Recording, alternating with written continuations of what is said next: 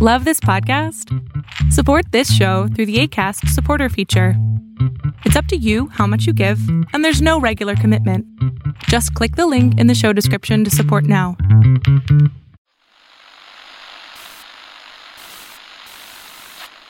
Nine, 12, 10, 28, 2, 23. This is Deep State Radio, coming to you direct from our super secret studio in the third sub-basement of the Ministry of Snark in Washington, D.C., and from other undisclosed locations across America and around the world. Hello and welcome to another episode of Deep State Radio. I am your host, David Rothkopf, and I'm here in New York City, where it's absolutely beautiful. That's not true in London, England, where we find Kori Schake, is it? No, it's very cold here. I just got back from California, and this is a very cold island in April. Well, you know what T.S. Eliot said about April there? It's the cruelest month. It is the cruelest month, but it also ends up breeding lilacs out of the dead land. So, oh, I did not know that. That's the second line of the poem you're referring to. So there you go. Excellent. Yeah, when I was in college, for some reason, we decided, because we were erudite Ivy League students, that we needed to do something appropriate. And so we wrote the entire text of The Wasteland on the wall between my room and the guy down the hall in our dorm. Oh, that is an excellent college student exploit. David, no, you guys must have been extremely irritating. I know. And the other guys down the hall were drinking beer and, I don't know, throwing rocks at each other. No, that's exactly right. But the university would then bring tours of parents up to say, see what kind of graffiti. So, David, you're telling us you were teacher's pet. Well, It probably worse. It sounds like the president's pet. He made the tour guide. Yeah, I was the president of the dorm at the time. So in any event, yeah, no, it's sad, very sad. In any event, we also have with us, as you've managed to pick up, as is usual, Rosa Brooks, who's in a car somewhere. And we think that maybe Rosa was not actually installed as some fancy professorship at Georgetown, but has been installed as a fancy named Uber driver someplace. Is that why you're driving a car? I had to use a chisel to get myself out of that goddamn chair, but no, here Yeah. I am. I've been set free. Oh, and you are now on a highway someplace. Okay, as long as David is showing off his erudition, that business about being chiseled out of an armchair reminds me of the P.G. Wodehouse line that she settled into the armchair and it fitted her as though they were cutting them tight around the hips this season. Oh, nice. Wow. That's very nice. That's impressive. I'm afraid I went through a P.G. Wodehouse phase at one point where I read all those Jeeves books, and They're so much fun. They're a lot of fun, and there's not a lot of people who write funny books, So it was a good phase. And Evelyn Farkas, who doesn't need funny books to be kept cheerful because she's been doing Russia all this time. What else would she need? Yes, there is a lot to laugh about, I suppose. Well, yeah, one of the things we're laughing about here, folks, is a strange phenomenon in the United States government where apparently nobody is at home. And I just thought we'd talk about this a little bit for a second before we get to some developments around the world. Because, at the moment, let's just take the Department of Homeland Security, which is the second largest security agency in the U.S. government. There's no secretary. There's no deputy secretary. There's no head of the Secret Service. There's no head of FEMA. There's no head of ICE. There's no head of science and technology. There's no head of policy. There's no inspector general. And there's no customs and bureau chief, since he's now the acting. But that's just one department. There's no Secretary of Defense. There's no UN ambassador. Many other ambassadorships are open. Other cabinet posts are open. Now, there are a couple of ways to look at this, but I thought I would just go around and turn to you, who are seasoned Washington professionals, and ask, should we be bothered by this? Or is this, as Mick Mulvaney, the president's acting chief of staff, said, it's just the norm, or one of his characters there said, this is just the normal turn of events in Washington, and there's just normal turnover, and having nobody in any of these jobs, including, by the way, no Secretary of Defense for almost 100 days now, is normal. Kori? No, it's not normal. Ordinarily, people who get elected to the highest political office in the land fill the administration with seasoned political people, business people, civic leaders, academics who are knowledgeable in the field that they are going to work in, and committed to the president's political agenda. And the only thing most of President Trump's senior appointees have in common is that part about his agenda. Actually, I take that back, because the Trump administration has fractured the political science expectation of a unitary executive, because there seems to be no interagency coordination, which is evidently the National Security Advisor's preference for arranging interagency coordination. The chief of staff in the White House cannot compel cabinet members into line. Talented people leave the administration, and they cannot get talented people to replace them, because President Trump is a reputation killer and apparently sees no barrier to committing illegal or unconstitutional acts. So, David, did you list the head of the Secret Service as somebody? Yes. Okay. Oh, yes. Because there's that too. No, it's not normal that you have acting everything in the administration. I think it's a combination of the fact that the president has no idea how anything works. Parenthetically, we should perhaps count our blessings in that regard. And second, that after the way President Trump has treated literally everybody who isn't in his family who's been around him, you can't get talent into the administration. And the president appears to want weak and supine cabinet members. Well, yes, and one of the consequences of all of this, Rosa, is that a lot of power falls to a couple of people in the White House. So, for example, while we have this crisis at the southern border, while we're also seemingly having a security crisis that the Secret Service might be looking at places like Mar-a-Lago and so forth, it seems like the president wants most of these decisions to be made by young Stephen Miller, 33-year-old Stephen Miller, who was announced as the head of U.S. border policies, immigration policies, affecting much of our foreign policy, a man whose record has been, shall we say, checkered, and probably someone who tore the legs off of small animals as a child. But perhaps you have a different view of Stephen Miller, Rosa.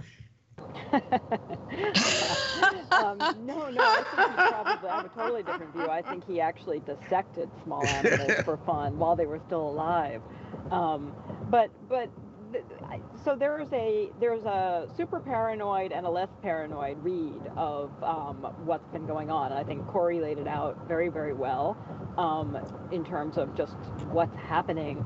Here's the non-paranoid read is the one that Kori offered us, which is that this is all being caused by President Trump's extreme incompetence and lack of familiarity with how government works, and so he's just too much of an idiot to do anything other to fill these jobs the way he ought to. He's too much of an idiot to understand that having some kind of normal interagency process would enable him to further his policy agenda most effectively. He's too much of an idiot to be able to keep himself from, having temper tantrums and firing even loyal aides who fail to magically accomplish his objectives overnight. Thus, we see the Kirstjen Nielsen at Homeland Security having been fired despite having been an absolute loyalist, a total, hatchet woman for Trump. So that's the non-paranoid read, is that this is all just about incompetence, lack of self-discipline, and general stupidity. And I do think that is the most likely accurate explanation. But just for the heck of it, let me offer you the more paranoid explanation, which is that Trump is also, using the playbook of all tyrants everywhere, which is that you eliminate any independent source of power. You don't want cabinet secretaries who have their own constituencies and power bases and networks of influence and so forth, and who have sway with Congress or the press, because they're rivals. That they're rivals for power, that even if they're nominally furthering your agenda, they have the ability to thwart it should they decide it's in their own self-interest to do so. You can never trust them. Much better to essentially defang the alternative power sites within the federal government, meaning, other departments and agencies, by ensuring that there is no leadership and no ability to behave as a unitary executive, no ability even to behave as a unitary department, because the only unity of executive power that Trump wants is himself and his family. He's displacing career civil servants and so on with the advice of a tiny circle of trusted people, most of whom are related to him by blood or by marriage, and a small number of whom, like Stephen Miller, are trusted lackeys who have no independent power base, who are roundly loathed by members not only of the Democratic Party but apparently by all members of the Republican Party, and whose loyalty is only who owe everything to Trump personally, and that's how you centralize power. And that so the paranoid version says this is not an accident, this is not incompetence. This is the plan, and that the anxiety that has been voiced in some quarters about, if Trump doesn't win the 2020 election, is he actually going to leave, is not completely ill-founded, because in all kinds of ways he is behaving exactly like a man who is planning for future exercise of tyranny. And that, ladies and gentlemen, was our super paranoid correspondent reporting from... Well, I mean, you know me. I always prefer She makes a very plausible case, though, David. No, she certainly does. Yes. And, I would go a step further, Evelyn. I would say that whether, you're super paranoid or you're not paranoid at all, there is the consequence here. And the consequence here is that you're eliminating the Senate from the equation. I've watched Game of Thrones. I know how this stuff works. I like to hear that. I like to hear that, because that's where most of my understanding of how this works comes. But in some cases, for example, when the Attorney General was not around, the president tried to pick somebody out of the line of succession. He also did that at DHS, by the way. He went to somebody who was not the natural second choice within the DHS realm. But in all of these cases, what they do is they put in people who are one way or another weakened, which adds authority within the White House. Right. And so it increases the power of the president and those closest to the president, and it makes it run more like the Trump organization, which is a little family business, and not like the government. Yes, and last night when the news broke about Kirstjen Nielsen having been fired by the president, I was reading this very interesting story in Rolling Stone about President Trump and how many psychiatrists have essentially diagnosed from afar, arguing that the countervailing argument to the rule that the Goldwater principle that prohibits psychiatrists ethically from diagnosing from afar, the countervailing rule is the harm to society. So basically saying that harm to society could happen if they don't diagnose from afar, a number of psychiatrists have pointed to the president's mental health and have said it's very likely, they're not going to be definitive because, again, they don't have him under their care, but it's very likely that he has narcissistic personality disorder. And if that's the case, what that means is that he has a different, among other things, he has a different version of reality, right? And let's try not to laugh because, of course, it sounds funny to us. The crowd size was bigger than Obama's and all these other lies. But if you go to him and you try to challenge his reality, given this kind of disorder, he will stick to his guns and rather get rid of the messenger, right? So if Kirstjen Nielsen comes to him and says, listen, Mr. President, shutting down the border isn't going to solve the problem of the asylum seekers. Off with their head. Withholding assistance to these foreign countries isn't going to solve the problem, right? If he doesn't like these answers, that they don't comport with his reality, he's going to eliminate the people who come to him with the different version of events, if you will. And so, reading this article and in the light of her firing, I thought to myself, well, there'll probably be more firings because it's not just the way he likes to run the Trump organization. It goes deeper than that if you believe what these psychiatrists say, which is to say he runs the Trump organization the way he does because he has a personality disorder, if you will, of some gravity that requires him to have people around him who will more or less agree with his vision, because anything that diverges from his vision is viewed as psychologically threatening. Well, that's a very interesting analysis. And by the way, if we were like a big budget radio show, I'd want to make sure that we saved a clip of Rosa in the middle of that saying "off with her head," that we could use periodically. Okay, again, you want me to say that again? Yes, please. I can do a cackle too. If you want me to cackle, I can cackle. I feel like we should offer to record it on Deep State Radio Nerds answering machines as a reward for something, David.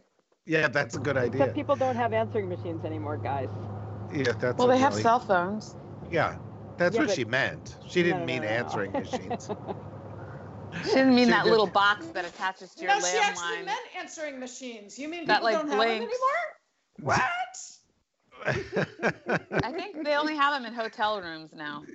Oh my God. Corey is still in the 19th century and she has a Scrivener in her house. I'm telegraphing this in. That's exactly right. With gloves that have the fingers ends cut off. Yeah, exactly right, David. Bartleby. Hello, Bartleby. I prefer not to. Well, so we it's, of course, it's hilarious that we have a crazy person in the White House and the government's completely falling to shambles all around him because that's comedy. But as we think about it, Corey, let's just pick a couple of dimensions, or let's just take one dimension of this. Okay, the defense secretary has been out for 100 days or so. There's no Air Force secretary. There's no UN ambassador.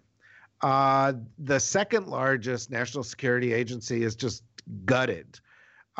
There's no White House chief of staff who tends to coordinate meetings in times of crisis. The president's not really speaking to the intelligence agencies who actually do have bosses there. The sort of the national security side of the U.S. government, at a moment when the North Koreans are building weapons, when the president's ratcheting up tension with Iran, when he says there's a crisis on the southern border, et cetera, et cetera, et cetera, is absent without leave. There is no leadership there. And yet there doesn't seem to be a lot of outcry from people, certainly from the Senate, but others on the Hill, to suggest that perhaps this is worrisome, just in terms of the basic, like doing the job of keeping the country safe. So I have two reactions to that, David. One is that we ought not be newly disappointed in the lack of congressional oversight over the Trump administration, because my fellow Republicans in Congress have not been distinguishing themselves in the exercise of their Article 1 responsibilities.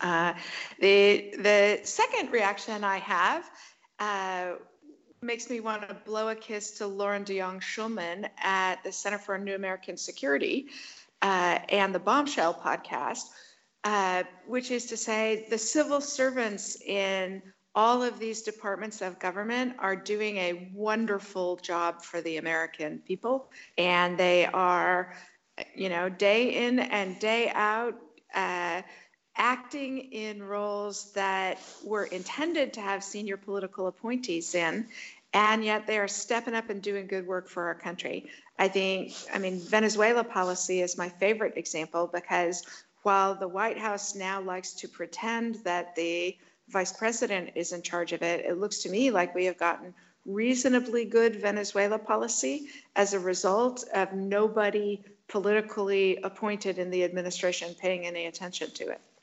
And that the career professionals in the diplomatic corps and in the Treasury Department have been doing good work for us all.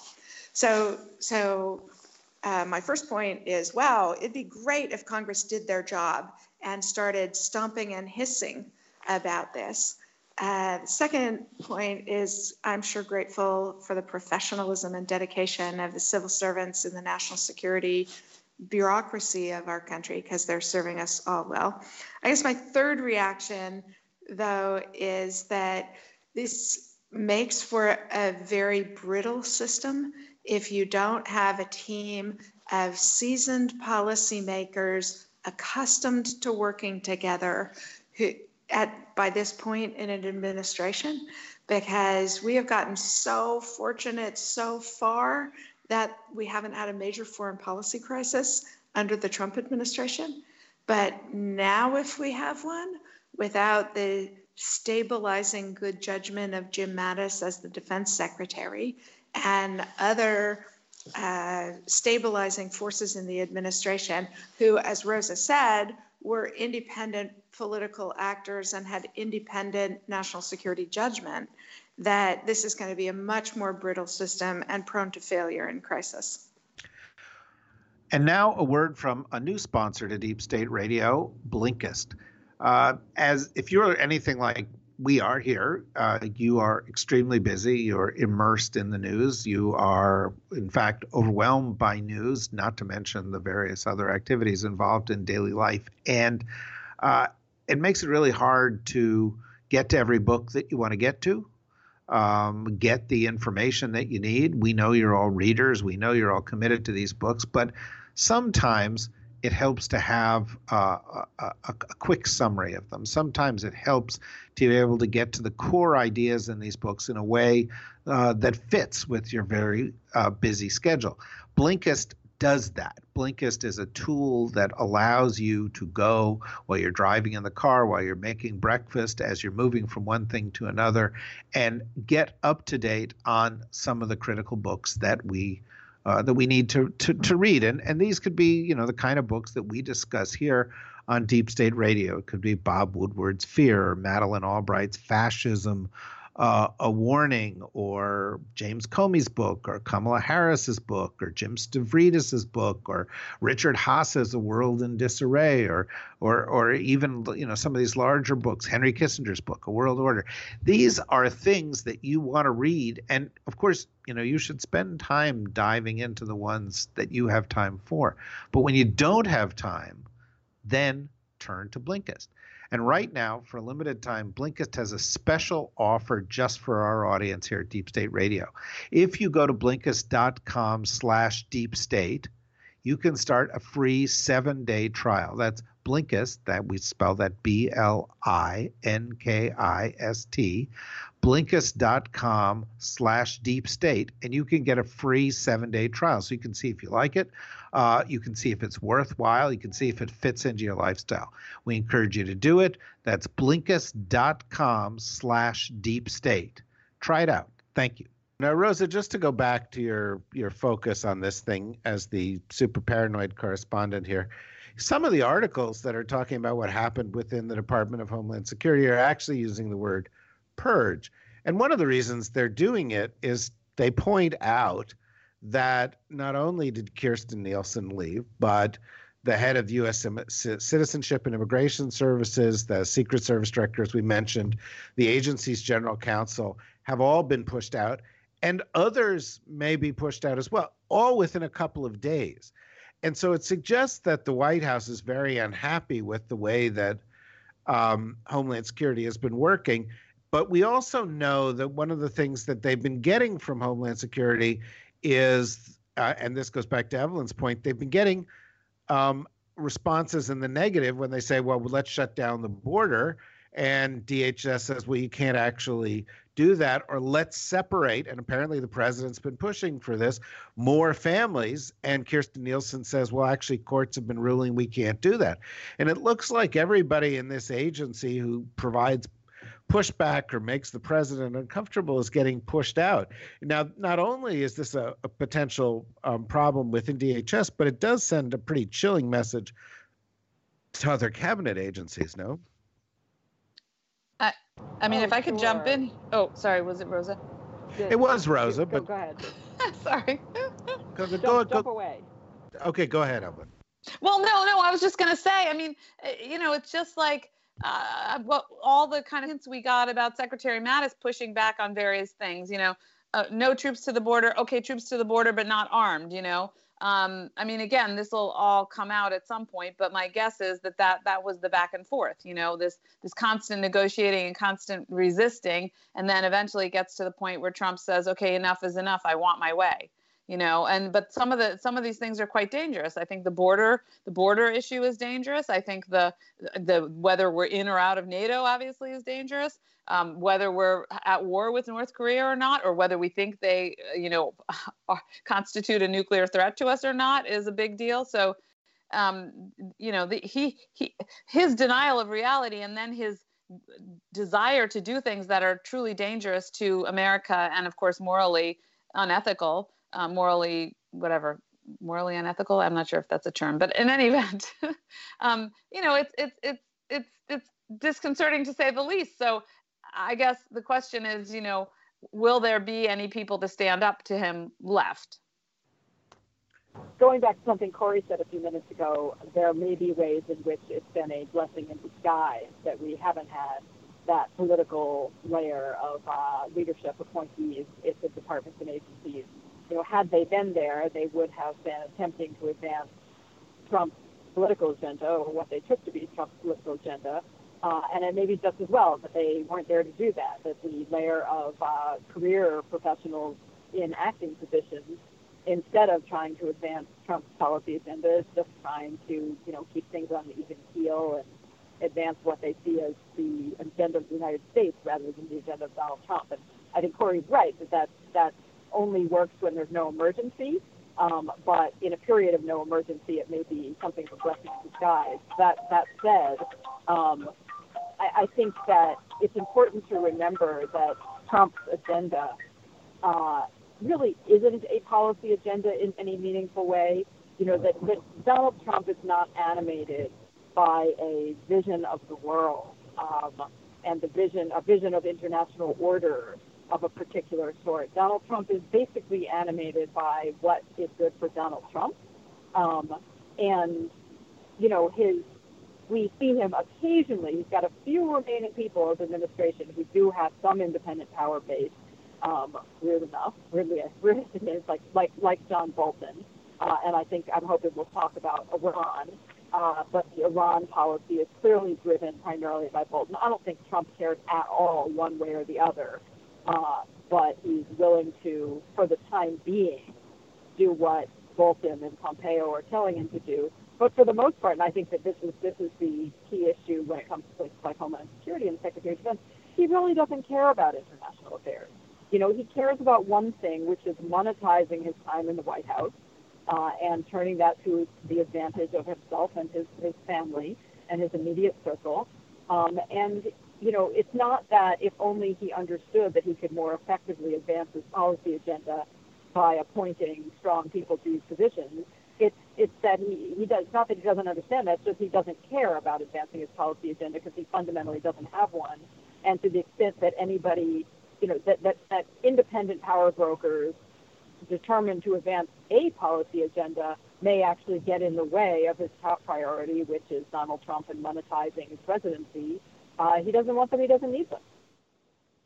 Well, let's, I mean, that does bring us to the other side of this, which is the policy side of it, because these are not just personnel moves. They have consequences. And one of the sets of consequences associated with all of the DHS moves, as well as some of the DOD moves, have to do with our relationships on the southern border and our relationships to immigration. And it appears that Kirstjen Nielsen, who was universally reviled for defending putting children in cages, was not tough enough for the President of the United States or for Stephen Miller, who he has officially sort of put in charge of all of these policies, and that the move is afoot to try to find people who will put in place over the course of the next year tougher policies, more family separations, possibly shutting down the border, more draconian measures on immigration. And the question becomes, where does this lead? The president has said, apparently in meetings with other Republicans, that he wants to double down on policies like this running up to the election. He sees this as the big winner for him. Kori, as you look at this, I mean, the policies have been pretty horrific thus far. But, you could see this damaging the relationship with Mexico, causing an enormous amount of human hardship. Where does it go? Is it even imaginable to you how this gets worse? Oh, yes, David. I mean, if there's one thing reading the Greek tragedians of their golden age teaches us, it's that the gods like nothing better than to remind us of our failures of catastrophic imagination. Like, it can always get worse. It can get so much worse. Stephen Miller nominated and Republicans agreed to confirm him. I mean, come on. There's so many ways this could be worse. Okay, but Fred Hiatt has an op-ed saying, let's not say that too much because we're giving then Trump a pass for this really bad stuff he's doing because it's not worse. Sorry to interrupt. That is both true and no reason not to imagine worse stuff, right? Okay, I fair don't think point. Yeah. Trump lacks for imagination about ways to damage our relationship with other countries, to enact self-defeating policies like cutting off assistance to countries of Central America, to improve their capacity to police their own territory, and protect their citizens. I think Rosa has it exactly right. It's not that the president, fails to see that this is self-defeating. It's that he doesn't care. He doesn't care about the policy consequences of these things. He doesn't care about the human consequences of these things. And that is a moral failure of such catastrophic proportions. I was thinking about this morning because one of the smart guys in my Twitter feed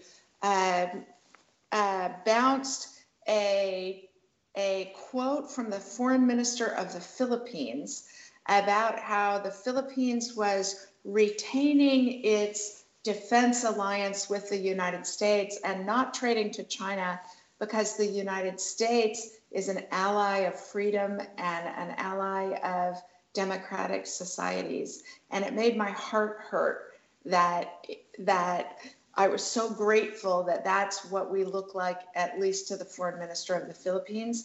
And we squander that good credit at our peril, my friends. Well, yeah, that's certainly true. But, we also don't seem to have anybody in the White House that cares about that. They're very narrowly focused, Evelyn, as you have pointed out. And, what it leaves us with is the prospect of Stephen Miller trying to cook up even nastier things. Kori, I don't know if you've seen it, but even in the course of just taping this, they decided to make a move to block more Cuban pitchers coming into the major leagues. Which Are you kidding? So I wouldn't blame that on the administration. I think the epic photograph of Yasiel Puig fighting basically the entire lineup of the Pittsburgh Pirates. Well, I mean, yeah, I can see. And you know, I have long thought that when the Dodgers brought Puig across from Cuba, that they had a Mexican drug cartel ferry him into the country. And that's the one border issue I think might perhaps have merited a little investigation. But yeah, it's crazy. And as everybody, Evelyn and Rosa have both emphasized, cruelty is the point of this, right? They don't care about the policy consequences. Yeah, I mean, it's sad. There's very little empathy being shown by this administration. And I feel like I'm hearkening back to a point I made, I feel like I made at least previously on the foreign policy front, where, you know, I said that our kind of callous disregard for all of the bloodshed and killing and human devastation that's being visited upon the people in Syria, and that also was inflicted upon the people in Myanmar, that plays into all of this as well. Like we've started to become inured to suffering, and that was suffering that was relatively far away and wasn't, you know, a result of our actions. It was more a result of our inactions, which is not necessarily an excuse, but nevertheless a distinction. Now, then closer to home, we separated children from their parents. That's a result of our actions, right? But somehow we've also, I believe, unfortunately, become a bit inured to it. I mean, we're not demonstrating about reuniting these kids with their families or creating orphans or the long timelines that it's going to take now to reunite families, much less the prospect of creating new orphans and new separations. So let me conclude this particular discussion, Rosa, if we can reach you via our advanced technologies in your moving car. Or via Scrivener. Yeah, or via your Scrivener carrier pigeons. But the question arises, the U.S. is doing a lot of bad things on the border, and many of those things are in the category of human rights abuses. First of all, there are asylum laws, and we seem to be willing to break those laws. The president seems to have no interest in them. Secondly, the way we're treating these people seems to be in violation of these laws.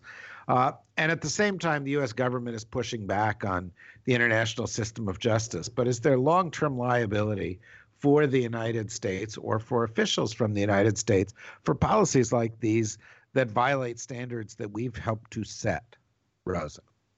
Do you mean long-term criminal liability or individual criminal liability? Yeah, or international law. Yes, maybe, but I wouldn't, put money on it. As you all know, our system of international justice is imperfect and uneven, and it remains the case that very powerful states, including, of course, first and foremost, the United States, have an outsized influence on it. It's also been the case that presidential administrations from both parties have been, even when they loathe what the previous administration has done, have been very unwilling to cede to international institutions any even jurisdiction over the malfeasance of U.S. actors. So in a theoretical sense, yes, there could be both financial liability for the United States and, in certain circumstances, conceivably even some individual criminal liability. But the second would be a stretch in any case, as opposed to civil liability, and even the first, I think, is unfortunately unlikely, given political realities. Well, that is certainly something that we're going to have to watch closely, particularly if things deteriorate further. But we are in a place not many of us expected to be, and it seems like we are heading for an even worse place over the course of the months and years ahead. In the course of the next several weeks and months. Of course, we'll follow this here at Deep State Radio. In the interim, if you want more from us, go to the DSRnetwork.com, listen to our other podcasts, and join us again here at Deep State Radio regularly, or at National Security Magazine or our other podcasts. Thank you, Rosa. Thank you, Corey. Thank you, Evelyn. And join us again in a couple days for another DSR. Bye-bye. Deep State Radio is a production of the Deep State Radio Network, a division of TRG Interactive Media. Our podcast today was produced in cooperation with Goat Rodeo Productions and was supervised by Ian Enright. Join us again for another episode of Deep State Radio. If you don't, we know where to find you.